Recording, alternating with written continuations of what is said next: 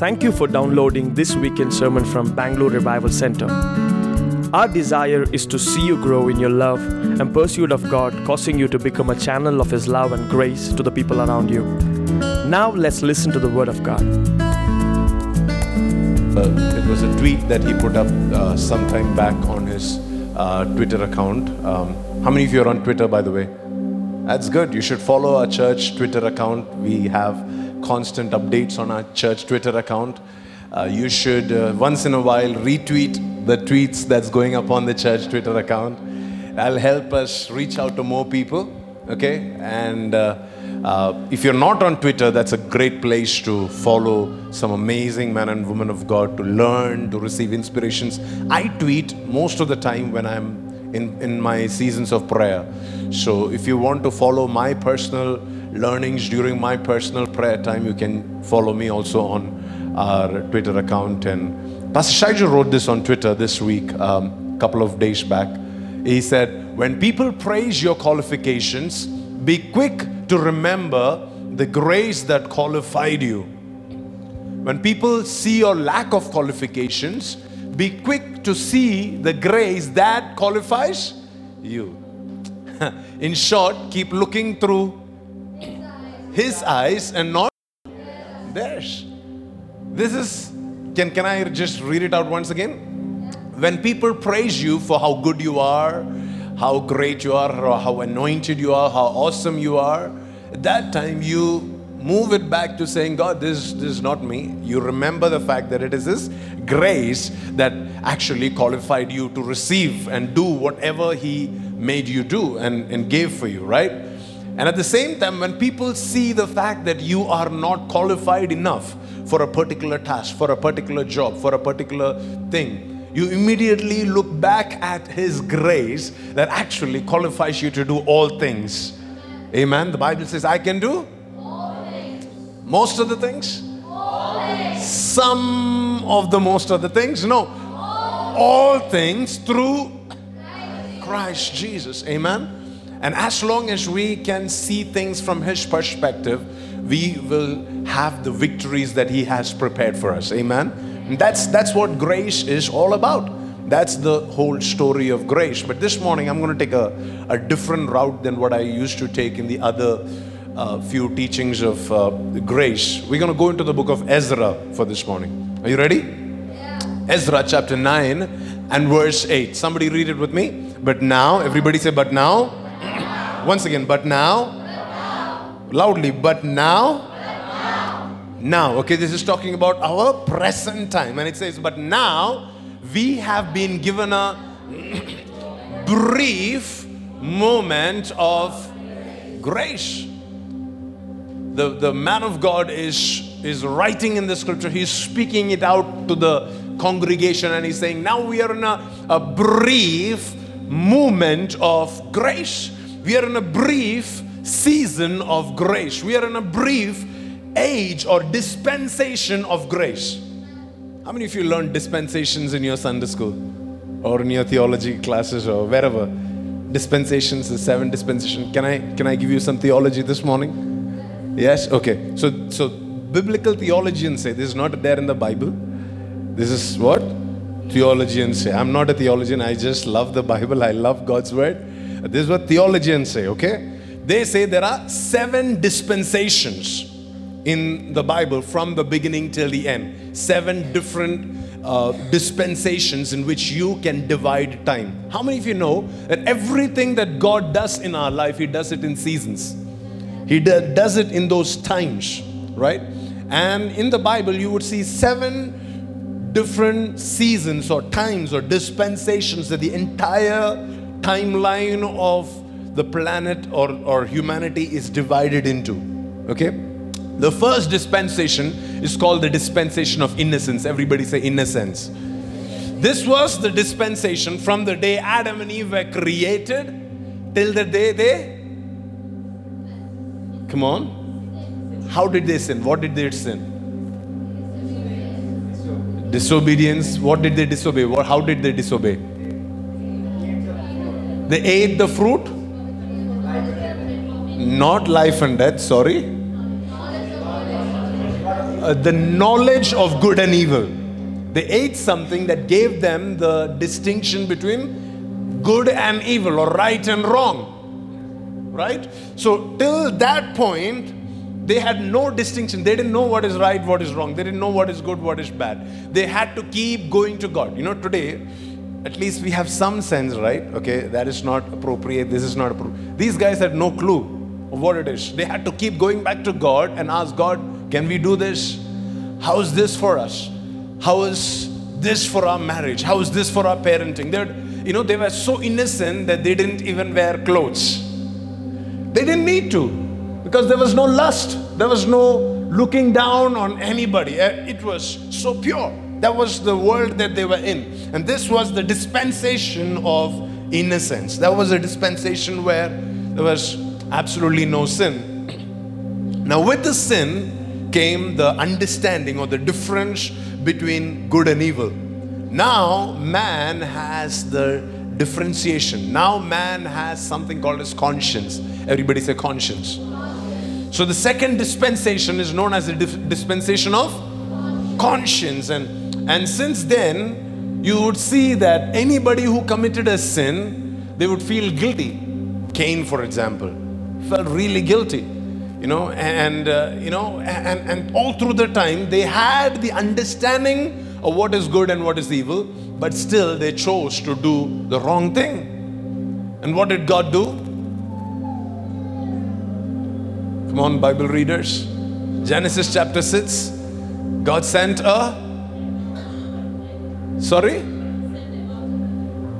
Yes, and afterwards, when sin increased, what did God do? A flood. God sent a flood and wiped the whole earth. Right? And there we see the third dispensation beginning at the end of the flood, and it's called the dispensation of human government. Okay, because, give me the third point. Keep going. That's the dispensation of human government. From there onwards, you would see that these guys are being ruled by a proper system and a proper, there are governments in place after that. You see the Tower of Babel and all those things. And the next dispensation, right from Noah onwards, is known as the dispensation of human government. Okay? And then after that came the dispensation of promise.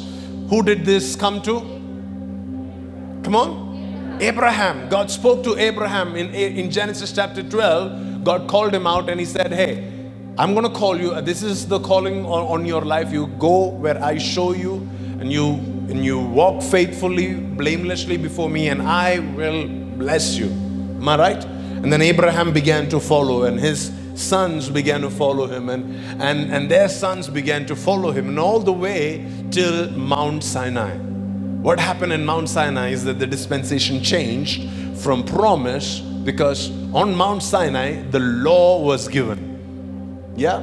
Till now they don't have the law. Till now their understanding of what is good and wrong is very skewed up. Initially they are very innocent. They did not have an understanding. Then they had an understanding, but it was based on their human conscience. Then there was a government in place, and whatever the government says is right. If the government says build the Tower of Babel, then that is the most moral thing to do. Then came the covenant of the dispensation of promise, when God spoke to Abraham and said, do this, and then you will be right with me. That was the dispensation of promise. And then finally God gave them the law. All these dispensations had different periods of time. Next screen. This dispensation in particular, the dispensation of law, lasted about 1,500 years. 1,500 years, these people had received the law, and they were trying their best to follow God, to walk in His ways through keeping the law. And they failed miserably, right?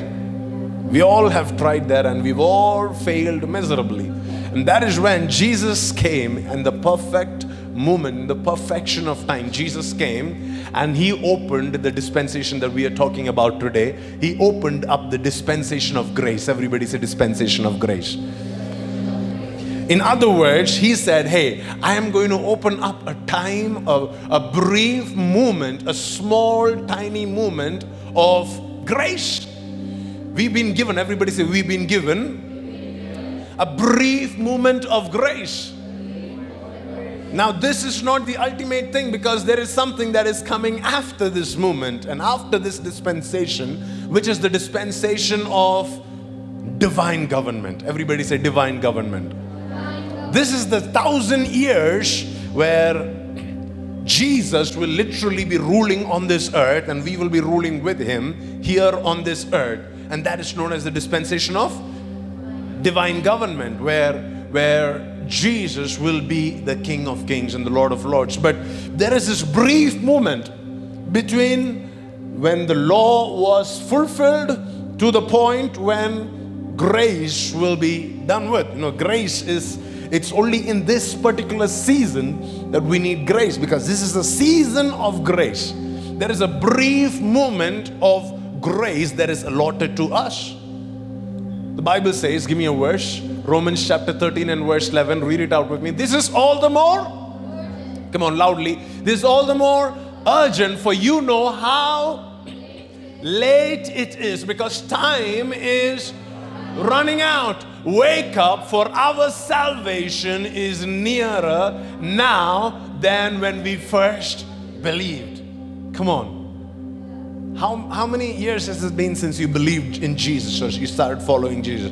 And the Apostle Paul, he's writing to the church and he's saying, hey, our salvation is nearer, it's closer at hand now than when we first believed. We don't know the exact time, we don't know the exact hour, but our season of grace, this brief moment, this dispensation of grace that we are enjoying right now, it can come to an end anytime, because we are going into the next season. So what do we do in this season? The night is almost gone, it says in verse 12. And the day of salvation will soon be here. So what should we do? So remove your dark deeds like dirty clothes and put on the shining armor of right living. The author of Romans, the Apostle Paul, he's saying, hey, the season is about to shift. This moment of grace is about to go into the next season. So what should you do, knowing the fact that our time is so less, so small? He's saying, change the way you live now. Change the way that you live. Let your walk, let your work, let it all be guided by His presence. Verse 14, he says, instead, clothe yourself with the presence of the Lord Jesus Christ. Don't let yourself think about ways to indulge in your evil desires. We all have evil desires, but this season of grace, we have the presence of the Lord Jesus Christ that we can clothe ourselves in. It's a very brief moment. It can get over any time. Maybe it could get over by the second coming of Jesus, or it may get over the day your life is over in this dispensation. Once your life in this dispensation is over, you don't have any more grace, because this is as long as you live here on this earth, you are in that dispensation of grace. After you leave this earth, you're no longer allowed to be in this dispensation of grace. There's no more grace left for you. So the time that you have, that I have, is very less. We are either waiting for Jesus to return, or we are waiting to be called home. And he says, in this brief moment of time, what should you do?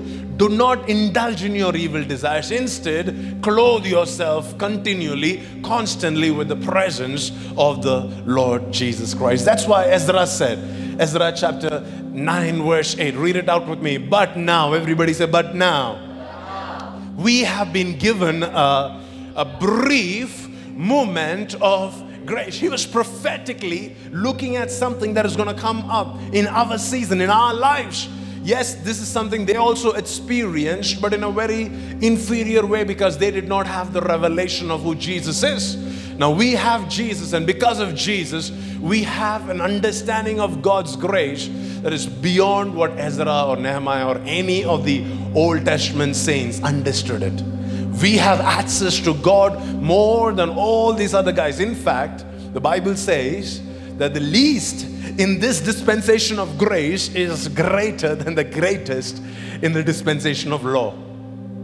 Isn't that amazing? That is saying that anybody who lives in this brief moment of grace, what they can do with 1% of grace that God is giving us is greater than what Ezra, Nehemiah, David, Abraham, Elijah, Elisha, call all the names out in the Old Testament. I'll give you one particular scripture today. We'll finish with that particular scripture, and I pray that it'll encourage you. Amen. So Ezra goes on to say, it says, for the Lord our God has allowed a few of us, everybody say few of us, to survive as a remnant. And he's saying, hey, this is a brief moment of grace.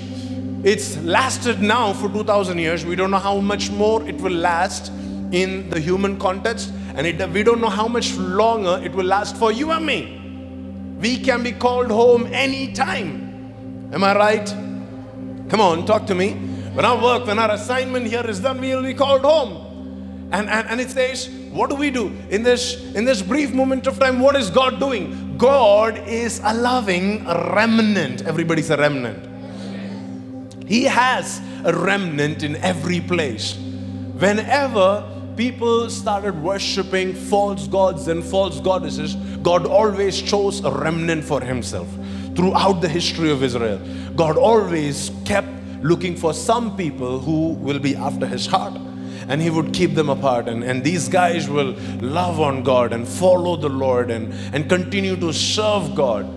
You know, through the church history, after the whole Constantine becoming emperor thing and Christianity becoming a main official religion in Rome, church became the exact same thing as a religious system. It became what happened to the Judah and Israel in the Old Testament. They started worshiping idols, they started doing all kinds of stuff, and there was no more emphasis on God's word, God's heart, the presence of God.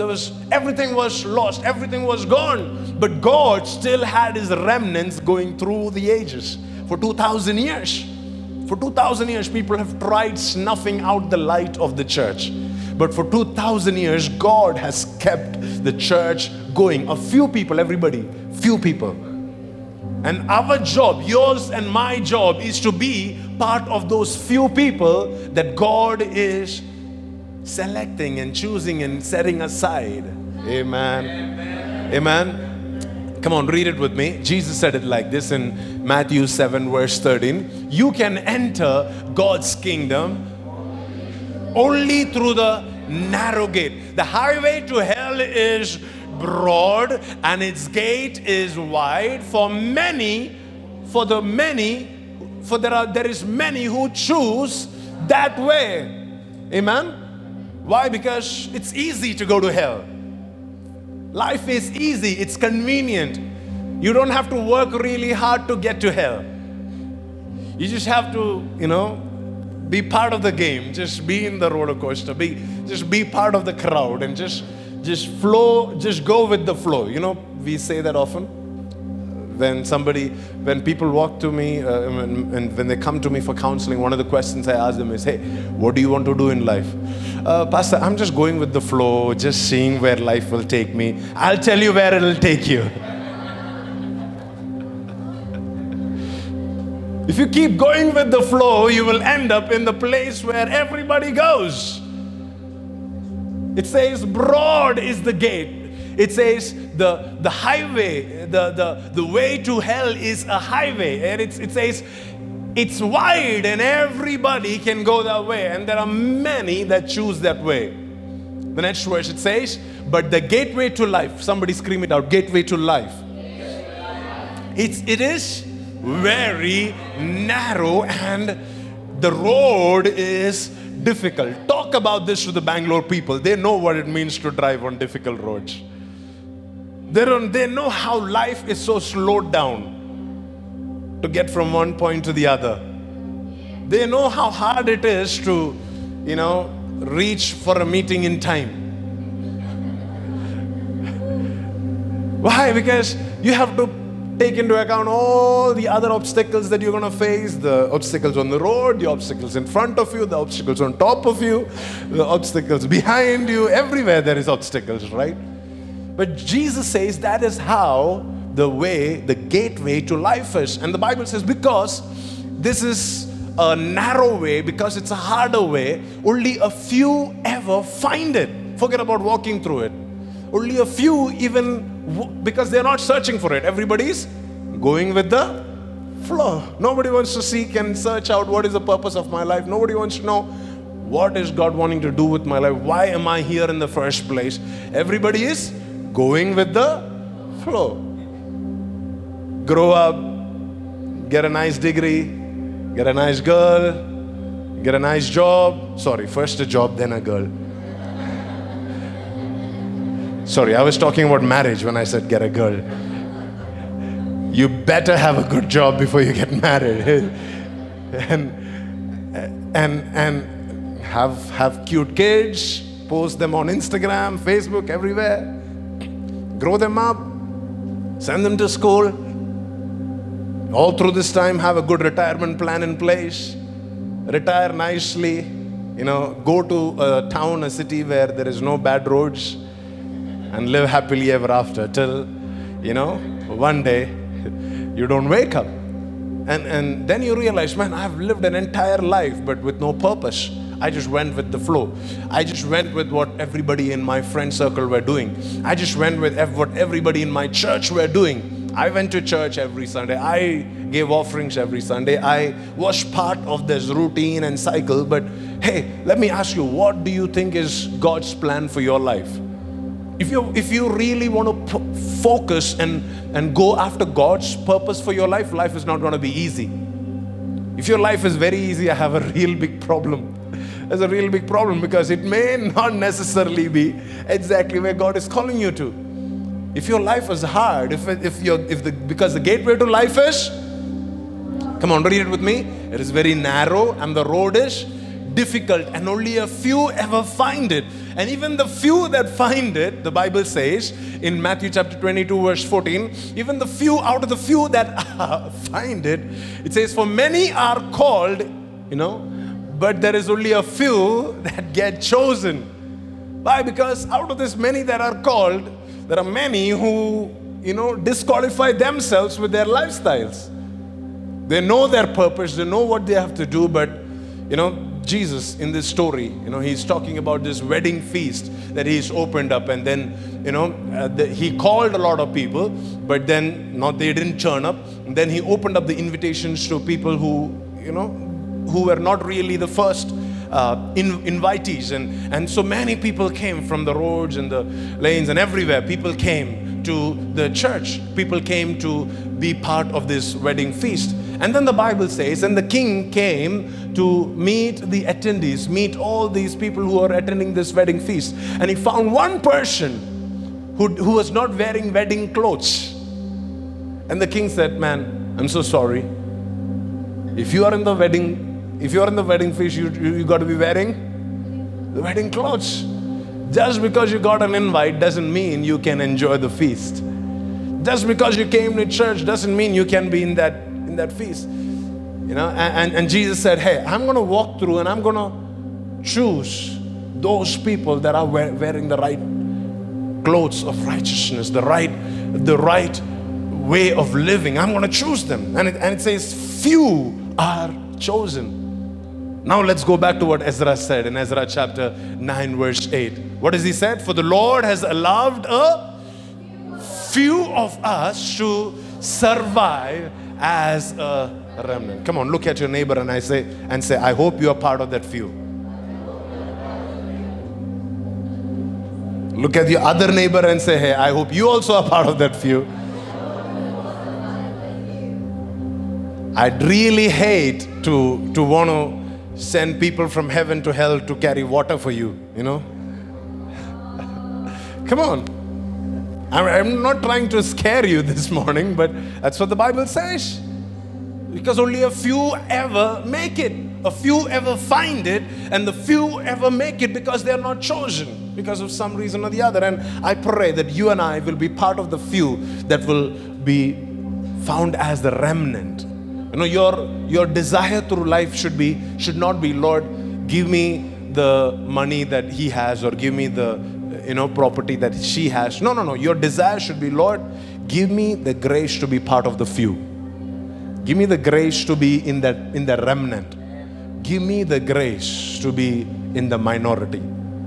I don't care. Joshua and Caleb, what was their minority ratio? It was not even 12-2. It was 2 million to 2. 2 million people walked in disbelief. There were 2 people, Joshua and Caleb, who believed that God will give them the promised land. And man, look at how big a minority that is. And the Bible says God chose this minority to lead the majority. Because God is looking not for people with a lot of skill sets. God is looking for those that are His remnant. Come on, somebody say it. I am the remnant. Lord, give me grace to be that remnant. Lord, give me grace to be set apart. I don't want to be like my friends. I don't want to be like everybody else. I don't want to be like that Instagram star. I want to be the few that survive as a remnant. That is my calling. My calling is not to be famous. My calling is not to be successful. My calling is not to be rich. My calling is to be in that remnant. In this brief moment of grace, as hard as it is, as challenging as it gets, I really want to be part of that remnant. Amen? And he goes on to say, and He has given us security in this holy place. In this brief moment of grace, what did He do? He called us and He made us part of that remnant. And what did He do? He gave us security in this holy place. You should understand that your security or your protection is connected to your location. You can miss your protection by just relocating to the wrong location. Your protection is very much connected to your location. That is why, you would see Elisha. You would see this with Elisha. Elisha was on a mountain where there was a covering of chariots of fire. See, it was not covering the whole city or the whole nation. It was just covering one particular mountain on which Elisha was on. And his servant opened his eyes and he could only initially see the enemies, right? But this time, the prophet prayed for him and his eyes were open. And God showed him that the mountain that he is on is a special mountain. This mountain, there is a covering of the chariots of fire. On this mountain, you are protected. It's very necessary for us to know in this brief moment of grace that not only are we supposed to be part of the remnant, we are also supposed to be in the right place at the right time. It's supposed to be the right place. And there is no better place than to be under God's protection. There's no better place. The psalmist said it like this in Psalm 32 and verse 6. Read it with me. Therefore, let the godly pray to you while there is... Once again, let the godly pray to you while there is still time. Because there is going to be a time when your time is going to run out. So when there is still time, somebody seek after God. When there is still time, come after His presence. When there is still time, run to the presence of God. When there is still time, try to escape. Try to run away from the judgment. It says that they may not drown in the flood waters of judgment. So what should they do? Go to a church? No. Give me the next verse. It says, for you, somebody say, for you are my hiding place. You protect me from trouble. You surround me with songs of victory. Come on, church. Why? Because you are my hiding place. You are my protection. My protection. See, you should understand. Yes. There is a covering upon you because you're part of this church. No doubt about it. There is a covering upon you because of the families that you grew up in. Because of the parents that sowed into the kingdom of God, and your parents that served God. There is a protection, there is a covering upon you. But let me tell you, our ultimate covering, our ultimate security is in Jesus.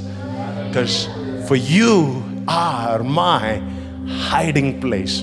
We're going to expound a little bit on that in the end. And so I'm not going to spend a lot of time. Give me the next verse, Psalm 91 and verse 1. It says, those who live in the shelter of the Most High, what will they find? They will find rest in the shadow of the Almighty. Man, when we learn to live in that place, in that hiding place, God has prepared a hiding place for us.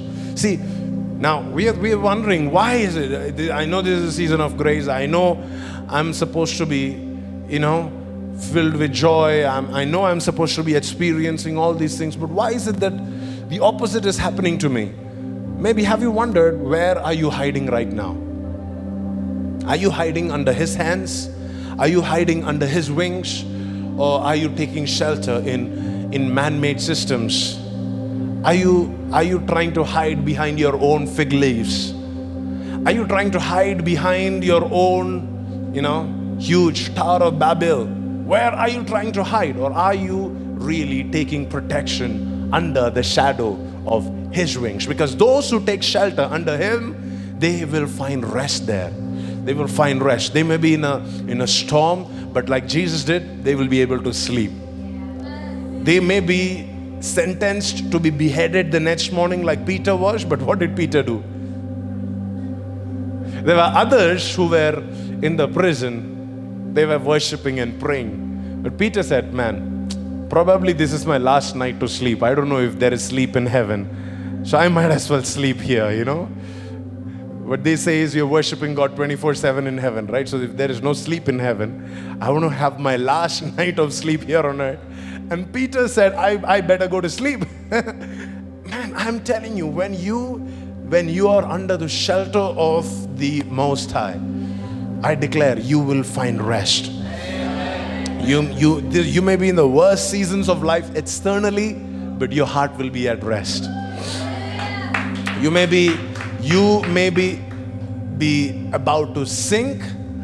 The boat may be about to sink, but you will be sound asleep. Amen? Why? Because He has brought us securely. Ezra chapter 9 verse 8. Because He has given us security. Come on, say it out loud. For He has given us security in this holy place. In this brief moment of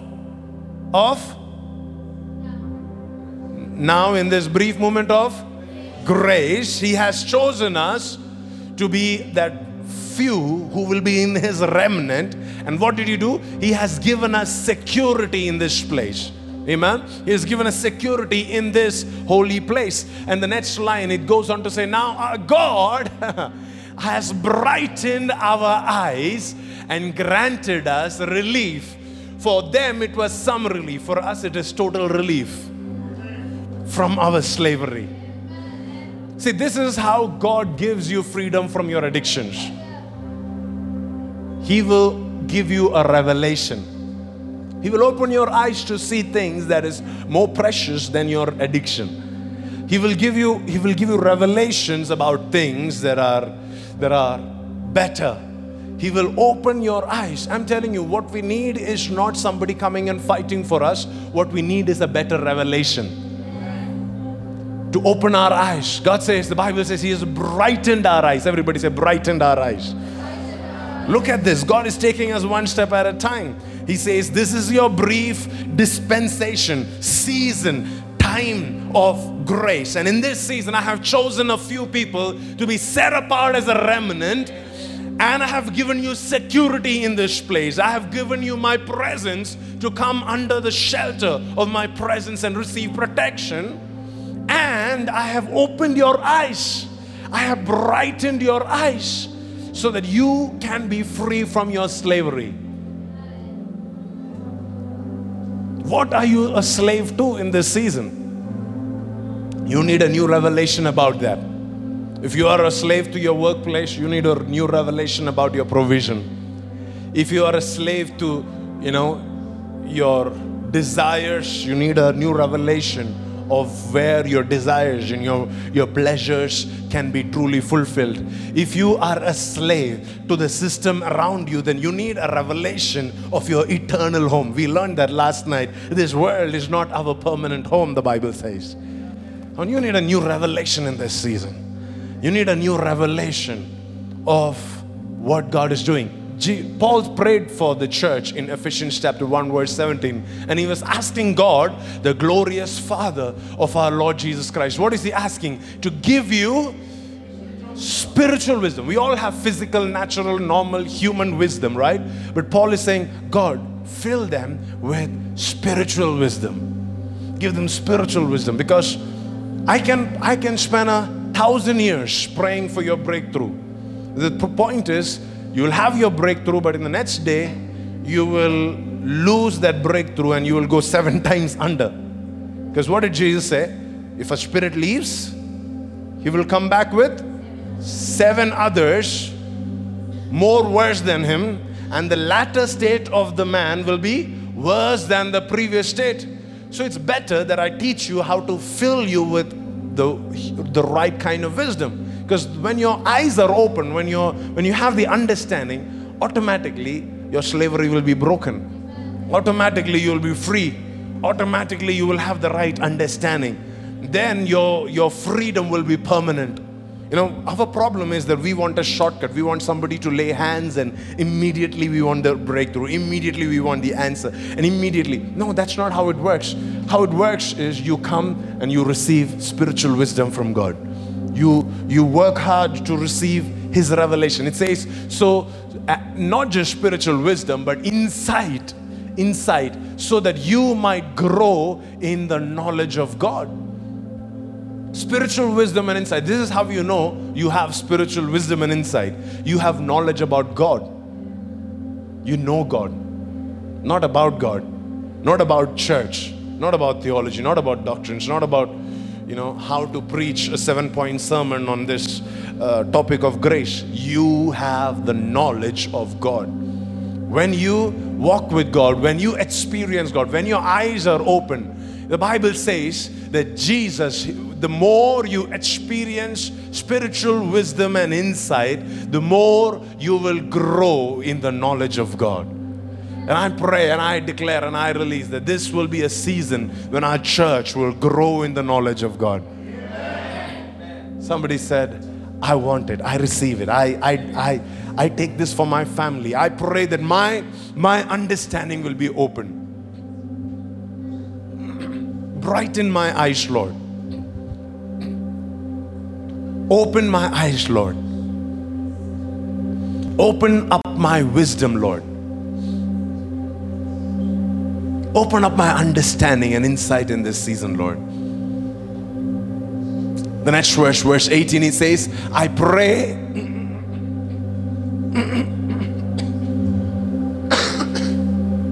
it says, I pray that your hearts will be flooded with light, so that you can understand the confident hope that He has given to those He called His holy people, who are His rich and glorious inheritance. Amen. He says, if your heart is not flooded with light, if your heart is flooded with darkness, no matter how many sermons you hear, no matter how many times you go to church, no matter how many songs you sing, no matter how many people pray for you, you would have no breakthrough. You will have no victory. But when your heart is opened, come on, when the eyes of your heart is opened, when you can see from your heart, not from your head anymore, man, I'm telling you, what will happen to you is you will be confident. You will have that confident hope that He has given to those that He has called. Amen. Who are those? It says they are His holy people, who are His rich and glorious inheritance. How many of us know, how many of you know that you and I are His inheritance? As much as He is our inheritance, we are His inheritance. We are His special possession. We belong to God, the Bible says.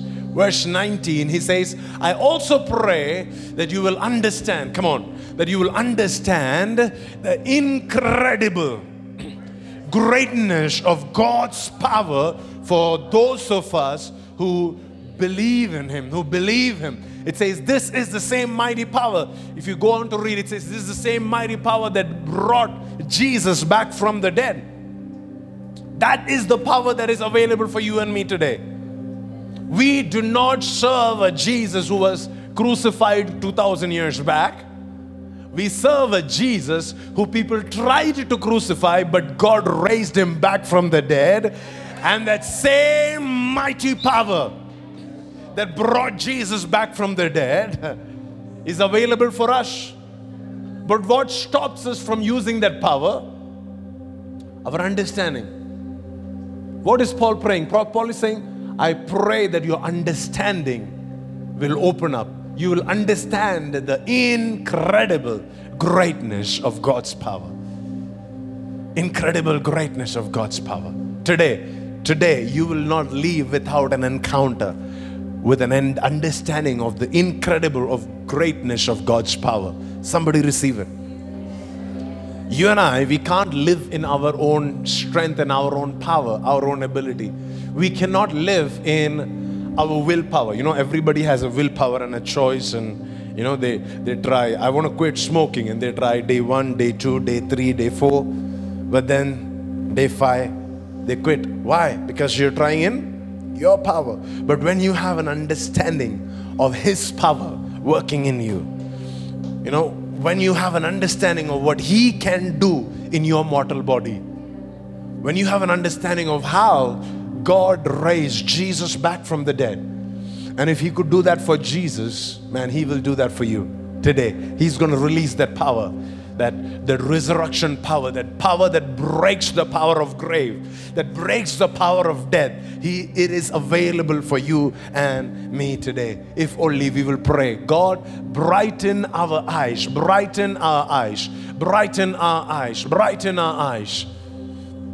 Come on, read it out with me. What did Ezra say? Our God has brightened our eyes and granted us some relief from slavery. So this morning, I believe that there are people who are going to be set free from slavery. It doesn't matter what you're a slave to. You may be slave to people's opinions. You may be a slave to what people has done to you. You may be a slave to what the devil has done to you. But today you're breaking out of that slavery in Jesus' name. You may even be a slave to the church. You know, we have slaves in the church as well. We don't want no slaves here. We want sons and daughters here. God has not given us a spirit of fear or of slavery. God has given us a spirit of sonship. Amen? He doesn't call us His servants anymore. He calls us His friends, His dearly beloved children. That's who we are. Amen? But that will come when our eyes are brightened. I'm telling you, I'm stuck with this point because I know that the Lord wants to brighten our eyes this morning. Can we quickly pray for 1 minute before we continue? Yeah, just keep your hand on your eyes and say, Lord, give me a revelation of everything that is holding me down, everything that is chaining me, everything that I can't see, every attack against my family, every attack against my children, every attack against my brother or sister, every attack against my parents. Give me a revelation right now. Open my eyes to see the glorious light of God. I can see like a lightning flowing through this place, giving revelations to people, everybody, in Jesus' name. Your eyes be open, your heart be open, your understanding be open right now. Everybody that is under the sound of my voice, even those that are watching us live from any nation, any city, your eyes are being opened up right now. There is brightening that is coming upon your eyes wherever you're watching us from. May your heart receive fresh wisdom, insight, understanding. Yes. So that you can know the confident hope, so that you can know the incredible greatness of God's power for those who believe. And somebody screamed and said, I receive. I receive. Amen. Ezra goes on to say, for we were slaves, come on, but his unfailing love. But in his unfailing love, our God did not abandon us in our slavery. How many of us can testify that? That God did not abandon us. God didn't say, okay, I know you're a slave, so be like this. But in his unfailing love, let me give you a proof that God loves you. Can I give you a proof? You're here this morning. You're hearing good news this morning. You're hearing a good news this morning. That is the proof of the fact that God loves you. The fact that God brought you here. You know, the Bible says nobody can come to God except God draws them. So if you're here this morning, it's because your heart has been drawn to come and receive this timely word for your house, for your family, for your generations, for your descendants, so that every slavery, every bondage of slavery can be broken off. In the name of Jesus. Amen. He goes on to say, instead, he removed that slavery. What did he do next? It says, instead, he caused the kings of Persia to treat us favorably, to look on us with favor. That when they would treat us, they would say, man, here is a person that I have to honor. Here is a man that I have to esteem highly. Here is a man that I have to celebrate. And they began to treat and bless us. And the Bible says this in Proverbs chapter 21 and verse 1, that the heart of a king is in the hands of God. How? In the same way that a stream gets directed by the earth, by the openings. It says, in the same way, the king's heart is like a stream of water directed by the Lord, because he guides it wherever he pleases.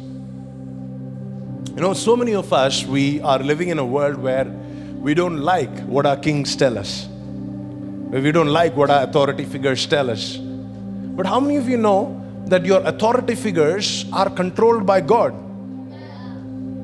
Their hearts are in God's hands. So instead of picking up a fight with your authority figures, you should be spending time praying about your authority figures. Come on, talk to me. If you're a child, you have a parent over you. If you're a student, you have a teacher, you have a professor that you have to submit to. If you're a wife, you have a man or a husband that is placed over your life. If you're a church member, you have a pastor.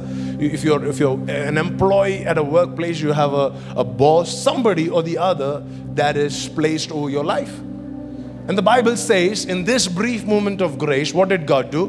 God chose us to be a remnant, set us apart, and then God, what is the next thing God do? God gave us that protection in His holy place, gave us that security. Then God brightened our eyes. And the Bible says, then He made the kings look on us with favor, treat us favorably. Pastor, till there it was spiritual, but now this is getting physical, and this is not happening in my life. It's not happening. It's because you don't really believe that God is above your king. You have to understand, God is the one who is ruling your king. Your king's heart is in the hand of God. Your pastor's heart is in the hand of God. Your husband's heart, your leader, your parents' heart is in God's hand. Even when they are not believers, even when they don't follow Jesus. When Paul is writing this in 1 Timothy chapter 2, he says, pray this way for kings and all who are in authority. Why? So that we can live peaceful and quiet lives that are marked by godliness and dignity. He's not referring to Christian kings. He's referring to Roman, wicked, pagan kings that didn't love Christians, that didn't love the God of the Bible. And the Bible says, pray for them. Why? Because their hearts are in God's hands. We have so many stories throughout the Bible. Joseph with Pharaoh. Daniel with Nebuchadnezzar. Mordecai and Esther. Come on. You have so many examples of people who were in high places and God gave them favor with their king. Nehemiah. And then the Bible says, hey, if you will only pray, not fight, not rebel, because rebellion is not the way here. That is not how you get your way in the church. In the kingdom of God, you don't get it by rebellion.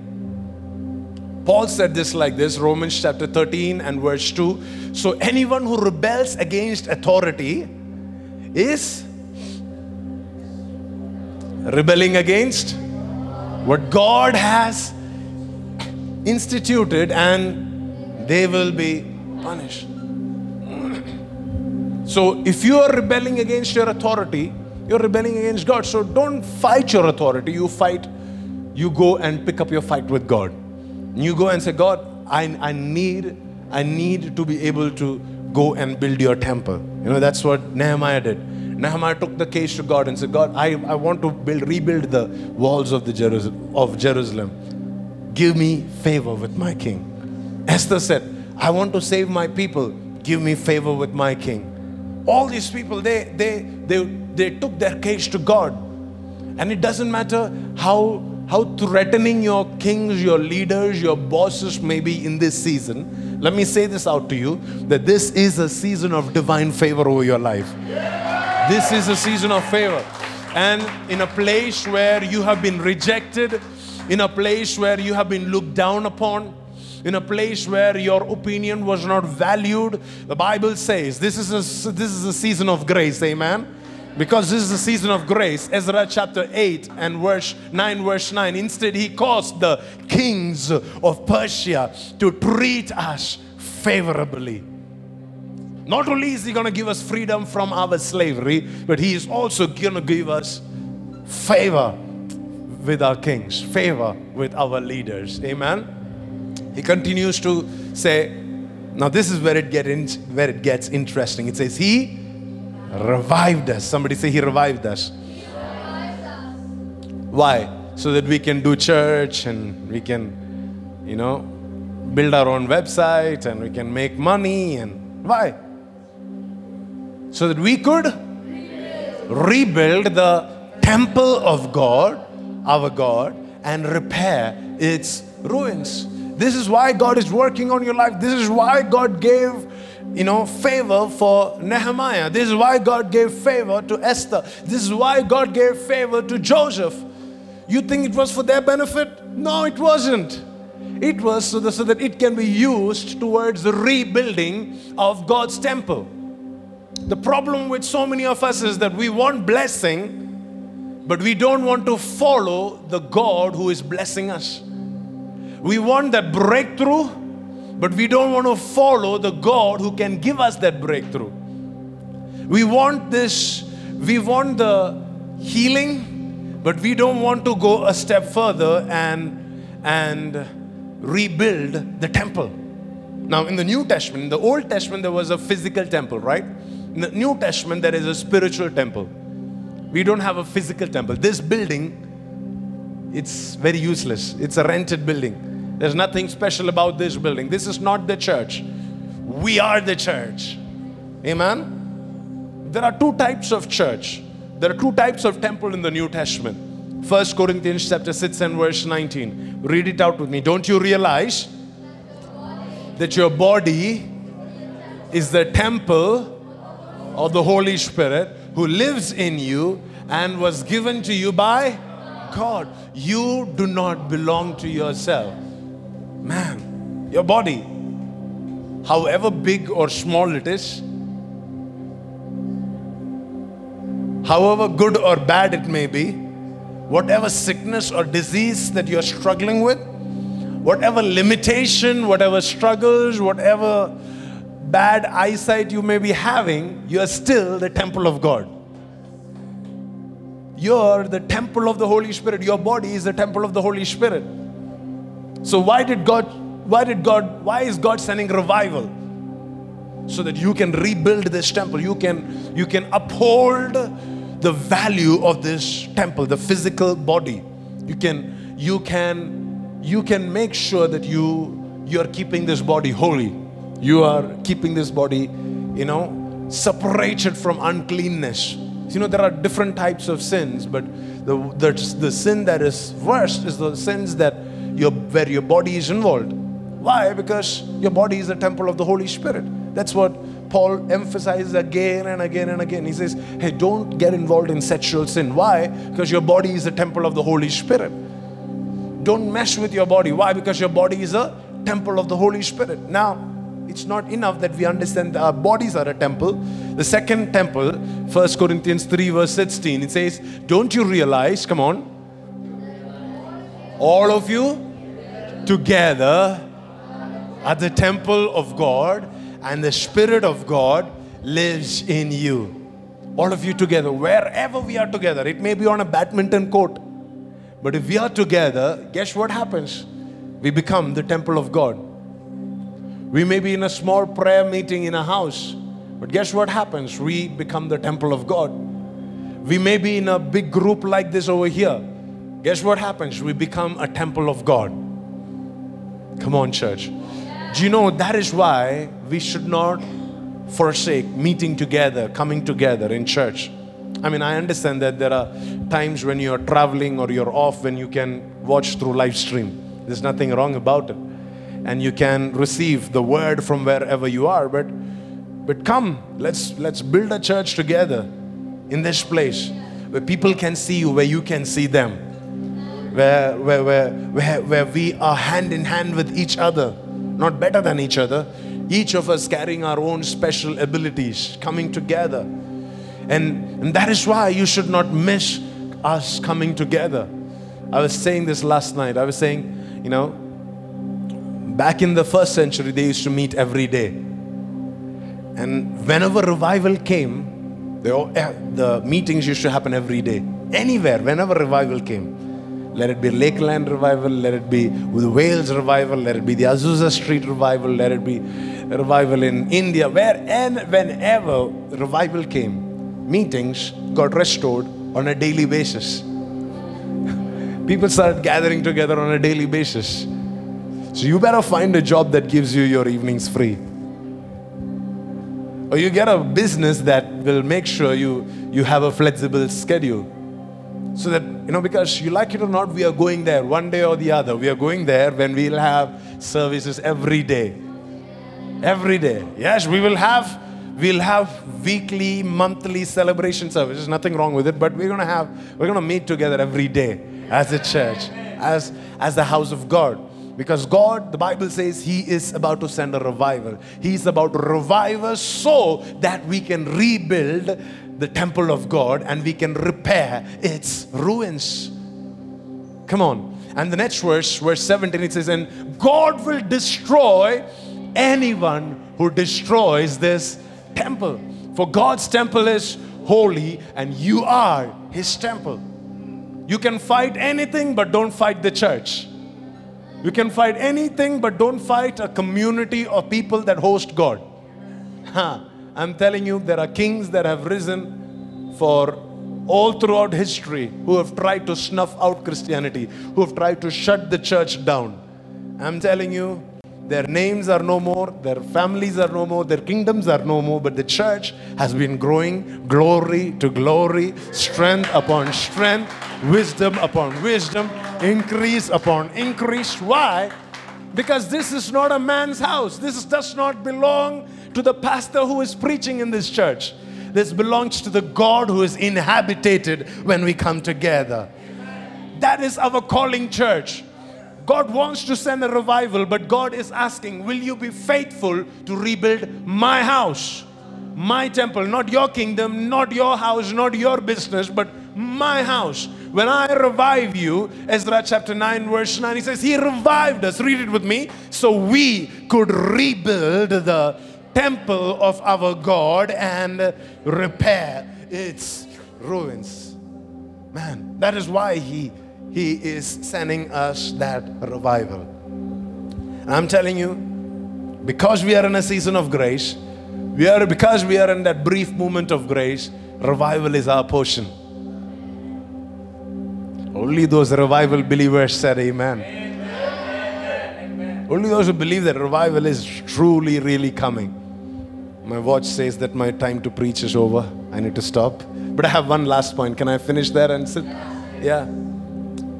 It says, it finishes with saying, now He has given us, one, He has revived us so that we can rebuild the temple. Now He has given us a protective wall around Judah and Jerusalem. And I believe, I don't have a lot of, scriptures to prove this, but I believe this wall is the wall of the Holy Spirit.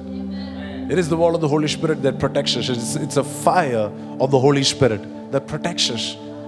Jesus said this in John chapter 14 and verse 18 onwards. He says, no, I will not abandon you as orphans.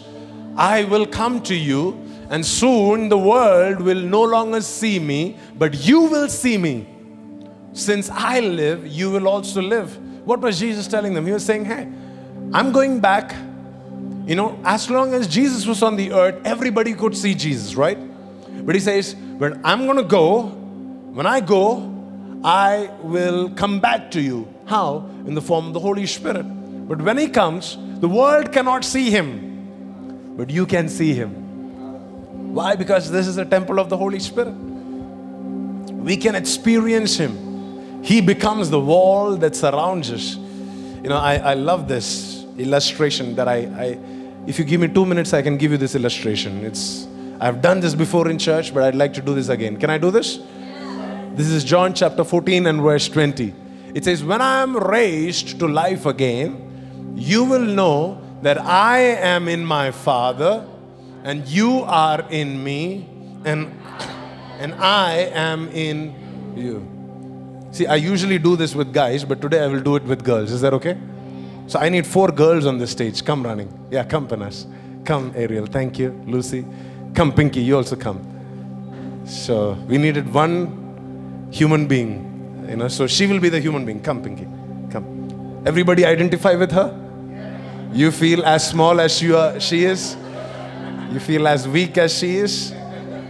Yes, totally. Now, for our illustration's purpose, this is us. Okay? This is us, and we have our, as much as we'd like to boast and do all these things, we are small. We have our weaknesses, we have our struggles, right? The Bible says, when I'm raised to life again, you will know. Now, wait a minute. Let me introduce the others also. Pinky, wait here. Now, Ariel is going to be the father. Everybody say, hello, father. Yeah, she's going to be the father here, okay? And Lucy is going to be Jesus. Oh, she looks like Jesus. I like that hair. She looks like Jesus. And everybody say, hello, Jesus. And, okay, Panas, she's white, so she has to be the Holy Spirit, right? Like the dove, all of that. So, yeah, so everybody say, hello, Holy Spirit. Okay, so now let's do the illustration. Jesus says, on that day when I'm raised to life again, you will know that the Father is here. Father, can you come here? Yeah. You will know that I am in my Father. Or in other words, Jesus is saying, Jesus is inside the Father. Right? Okay, so this is Jesus. So she is behind the Father. So when I am here and I'm trying to see Jesus, if I'm trying to attack Jesus, I have to first go through the Father. Unless the Father allows Pilate to crucify Jesus, nobody can touch Jesus. Am I right? Yeah, Jesus is protected behind the Father's will. Yeah? Come on, talk to me today. And Jesus says, not only am I in my Father, but you are in me. Come on, Pinky, where are you? Yeah. You go behind Lucy. Yes. That's awesome. Now wait and watch. Okay? Now if anybody has to attack Pinky, where do they have to attack? They have to go through the Father. They have to go through Jesus. And only if the Father and Jesus allows can they touch you. Because you are in the palm of His hands. He has covered you. You are under the shelter of His wings. You are God is your hiding place. That's what the Bible says. He surrounds us with songs of victory. Amen? But He says, wait. But I'm not going to leave you as orphans. So, what does he say? I will come back to you and I will be in you. So who is that? The Holy Spirit. So come, Holy Spirit. Now, the Holy Spirit is in us. Now look at this. If somebody has to attack Pinky from the inside, the Holy Spirit is there. Somebody has to attack her from the outside, the Father and Jesus is covering her. There is no way the enemy can do anything to you. Why? Because there is a wall. There is a wall. There is a wall. There is a wall that is surrounding you, my dear friend. There is a wall of protection around Judah and Jerusalem. There is a wall of protection around Judah and Jerusalem. Now, as small as she may be, the moment she realizes who is covering her, the moment she realizes who is inside her and who is outside her, man, she will walk like a giant. This next verse will make a lot of sense to you when I read this, okay? Zechariah chapter 12 and verse 8. Read it with me. On that day, the Lord will defend the people of Jerusalem. The weakest among them will be as mighty as King David, and the royal descendants, they will be like, come on, read it once again. I didn't understand that. So read it once again. And the royal descendants will be like God. That doesn't make sense. How can you be like God? Because, see, when I'm looking at Pinky, I don't see her.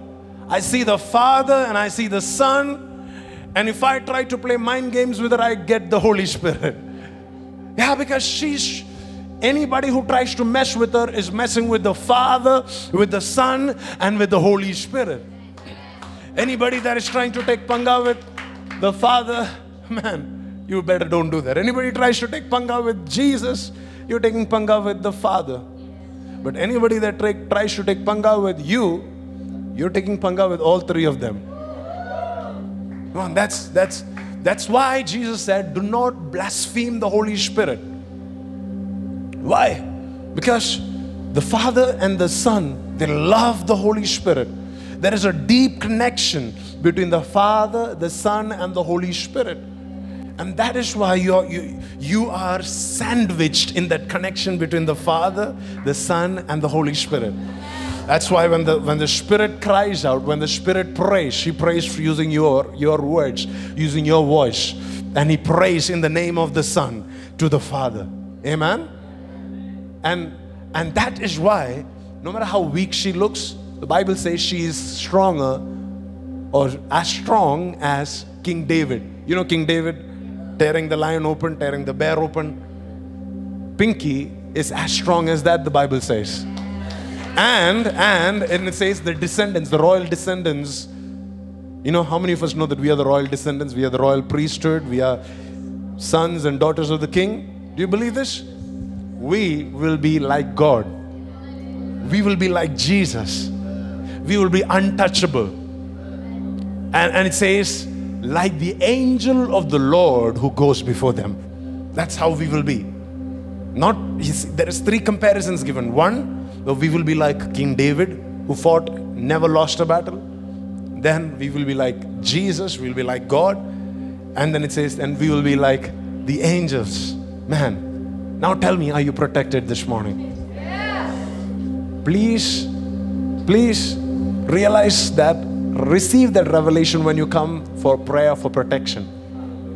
I don't mind praying for your protection, but unless you have this revelation of where you are placed, unless you have this revelation that when you are in this brief moment of grace, the ultimate goal is that God will build a wall around you.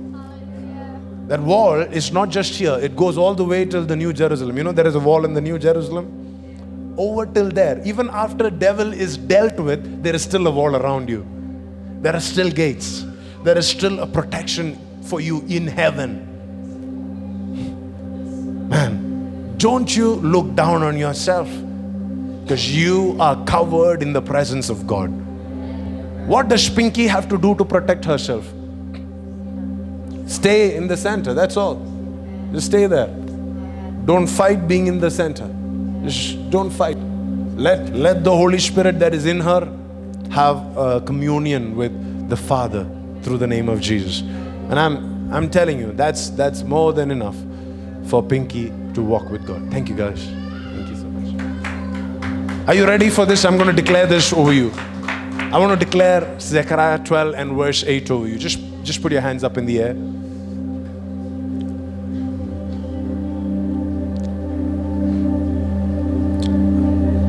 I'm going to say, instead of Jerusalem, I'm going to use BRC. You can use your name. But I want you to declare this. I want you to receive this. I want you to pray for this. I want you to say, this is my life. I want you to say, I am protected. I am covered. I am surrounded. I am surrounded. What is today's date? September 8th? The Lord is declaring on September 8th, 2019, that today the Lord will defend the people of BRC. Come on, put your name there. Put your name there. Put your name there. The Lord is saying that He will defend Priji. Come on, shout out your name to me. Come on. The Lord will defend. Yeah. Come on, make that your confession once again, one more time. On this day, the Lord will defend. Yeah. And His family and her generations and her investments and everything that He or she touches, the Lord will protect it. Yeah, why? Because the weakest among them, come on, find out the weakest link in your family. Find the weakest person in your church, or the weakest person, the weakest thing in your own life. It could be a marriage, it could be your finances, it could be any struggles you're going through. I declare the weakest person among you shall be as mighty, as glorious, as victorious as King David himself. The most struggling thing in your life will be as mighty as King David and the royal descendants. Come on now. Those who are connected by blood, those who are connected by DNA, those who are connected by spirit with the DNA of this house, they will be like God. I declare this. I speak this. Even those that are watching us online, even those that are present here physically, they will be like God. Anybody that tries to mess with them, God, they are trying to mess with God. Anybody that tries to mess with them, they are fighting angels of God. I release the ministry of angels upon your children right now. Angels will fight their battles starting today. Angels will release fire. Come on, somebody jump out of your seats and just receive this word right now. Angels, receive this ministry of angels. I can see angels with drawn out swords going to fight for you right now, my son, my daughter. Wherever you are, the angels of God are coming for you. Because this is a season for the Goliaths to fall. This is the season for Goliaths to fall. This is the season when the battle belongs to the Lord. This is the season when victory is mine today. No more.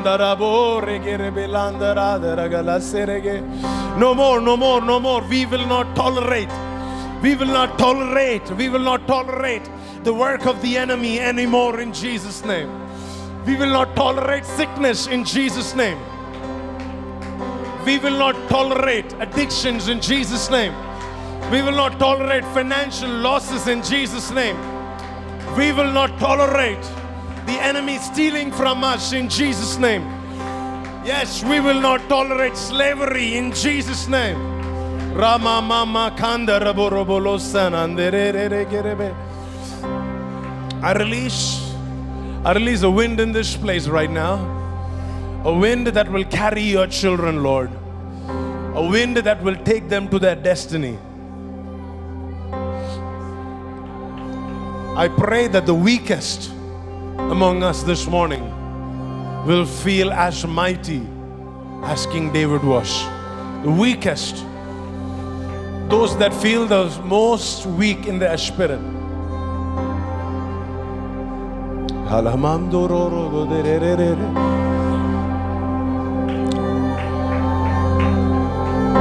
Those that feel the weakest will be as mighty as King David was.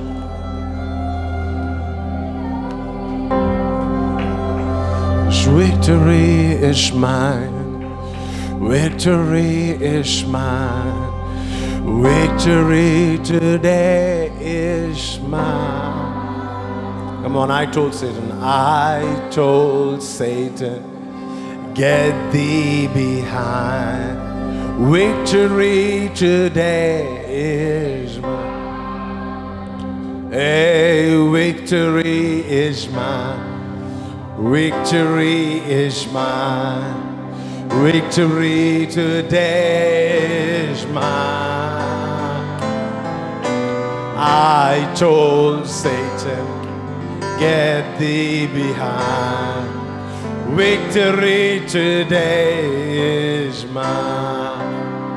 I'm gonna ask if there is anybody in this place who has any need in your life where you feel you are not protected. You feel that you don't have that covering of grace. There is anybody in this place like that? We would like to pray for you. I'd like to pray. Our pastors are here. Just for today, we'd like to take a few extra minutes to pray for you. If you have been experiencing repeated attacks over your life, whatever area it may be finances, it may be. But before you come, you need to have the revelation that all you need to do is connect to Jesus. We are not your protection. He is your hiding place. Amen. He is going to surround you with songs of deliverance this morning. So whatever attack it might be, whatever challenge it might be, if you want freedom, if you want a total breakthrough, this morning is your day of victory. This morning is your day of breakthrough. Are you ready for this? All eyes closed. Give me Ezra chapter 9, verse 8 and 9. We're going to finish with reading that scripture once again. Are you ready for this? Just hold the hands of your neighbor on the left and your right. Come on. And let's read this out together. But now we have been given a brief moment of grace. For the Lord our God has allowed a few of us to survive as a remnant. He has given us security in this holy place. Our God has brightened our eyes and granted us somebody say all. God has brightened our eyes and given us all relief from our slavery. For we were slaves, but in His unfailing love, God did not abandon us in our slavery. Instead, He caused the kings of Persia to treat us favorably. Come on, the next verse. He revived us. Why? So we could rebuild. Come on, scream it out. Rebuild. Shake the hands of your neighbor and say, rebuild. Rebuild the temple of our God and repair its ruins. And when we do this, what will He do? He has given us a protective wall in Judah and in Jerusalem. Amen. Why? Because God is working in us. Elena? Because God is working in us. We hope you are refreshed and strengthened by the Word of God. If you want to know more about God or have a question you would like to ask or even a prayer request you would like to share, do connect with us at dreamingrevival.com. Be our guest for one of our services here at Bangalore Revival Center on Saturdays at 7 p.m. or Sundays at 11 a.m.